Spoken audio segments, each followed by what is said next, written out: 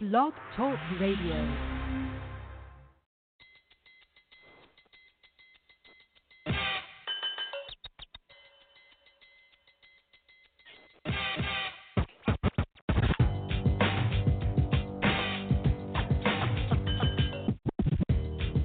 With the number 1 overall selection.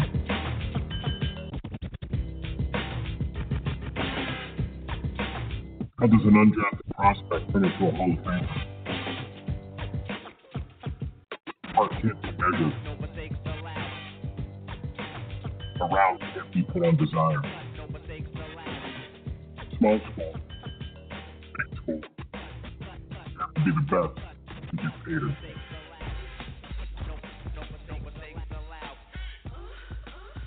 Welcome back to another edition of the C2P. We're down here on location at the East West Shrine Bowl, and he just arrived, tired, but nonetheless he's here to prove that he is worthy of an NFL opportunity. I'm sure NFL scouts are going to kind of pay attention to that. And none other than Sean Pollard from Clemson. Fantastic career. You are a national champion one time. You fell a little short last night.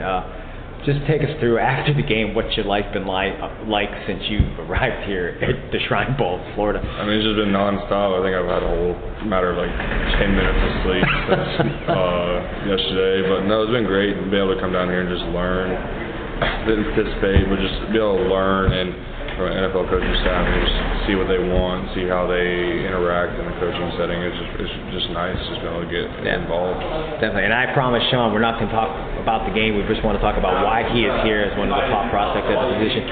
Have you always had the size? Young kid growing up, you're the bigger dude? Well, I was just tall and skinny. Okay. But once high school hit, I started gaining all the weight, and then college and the whole thing, I started putting on, getting girth. I've always been tall. I've always been one of the tallest in my class.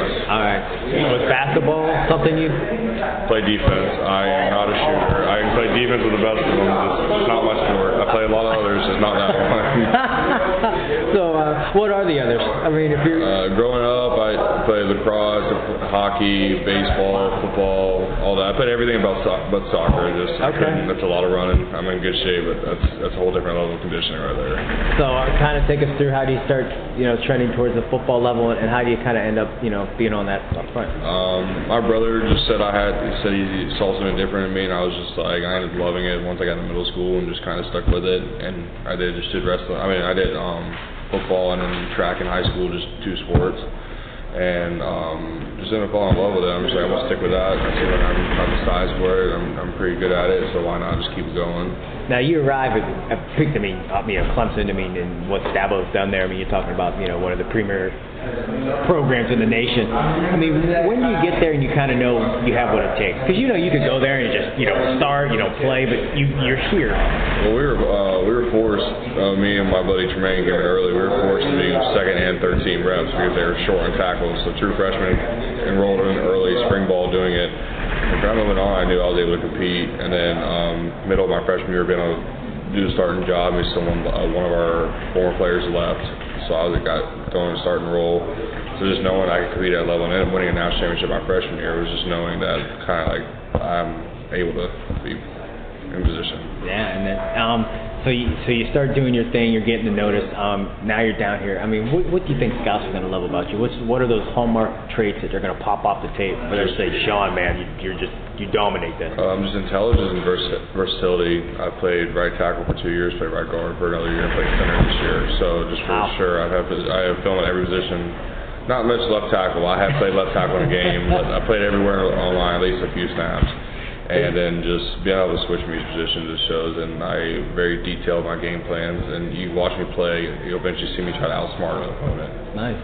Does anything go unnoticed? I mean, offensive line, you're kind of strict to what you do, but maybe maybe some of the play designs they let you pull more, or maybe power block more, pass pro. When it comes to we do it all. So just it doesn't really matter what scheme it is.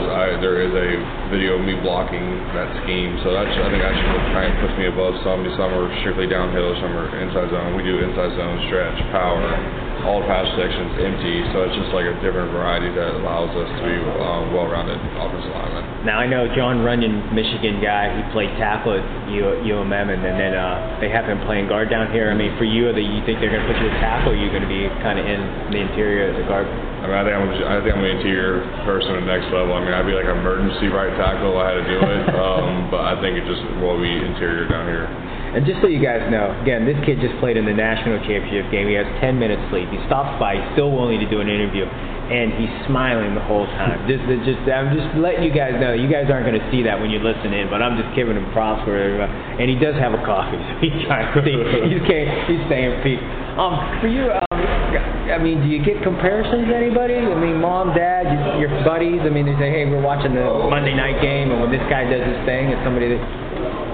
Or anybody you just like to pattern at yourself after that? I like watching, I mean, obviously Travis Kelce, he's a freak of nature when it comes to athletic ability, and obviously I try to mimic that, but he's just in his own category of his own. But then also Fredericks from the Cowboys, I really love watching him from the center aspect, but guard also, Marchionte has been one of the best to play, and he's a technician. So there's like watching guys like that.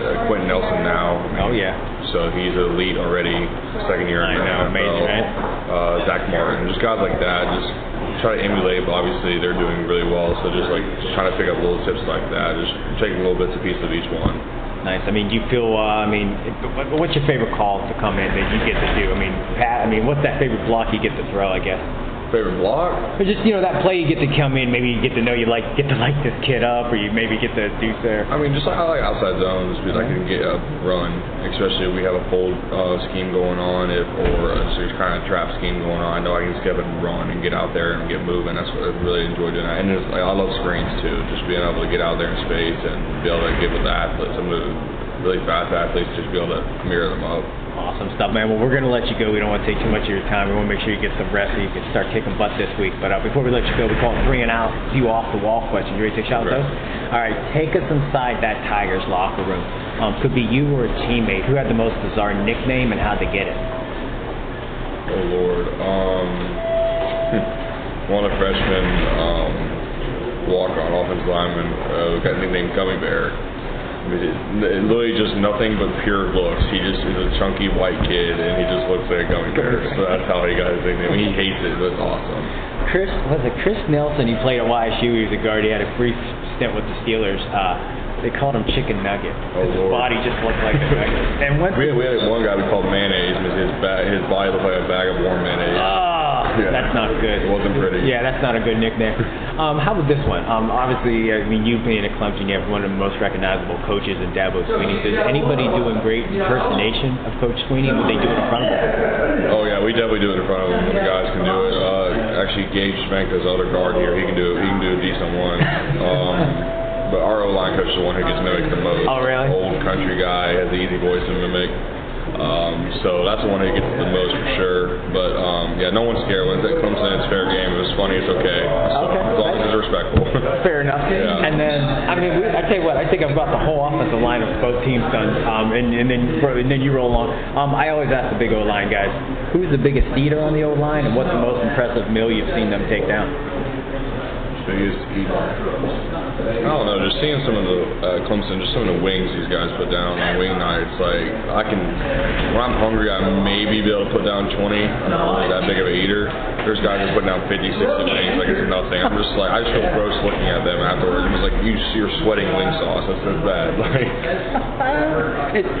I don't know. Are you going to be on the west or the east? East.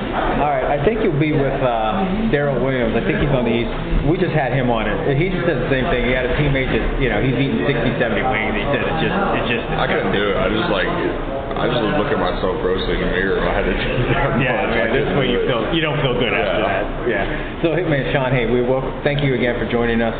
Great career, and obviously, you got rings to prove the greatness, and hopefully you get more rings at the next level. Hopefully. Yes, sir. Thank you. I appreciate it. Thank you, my man.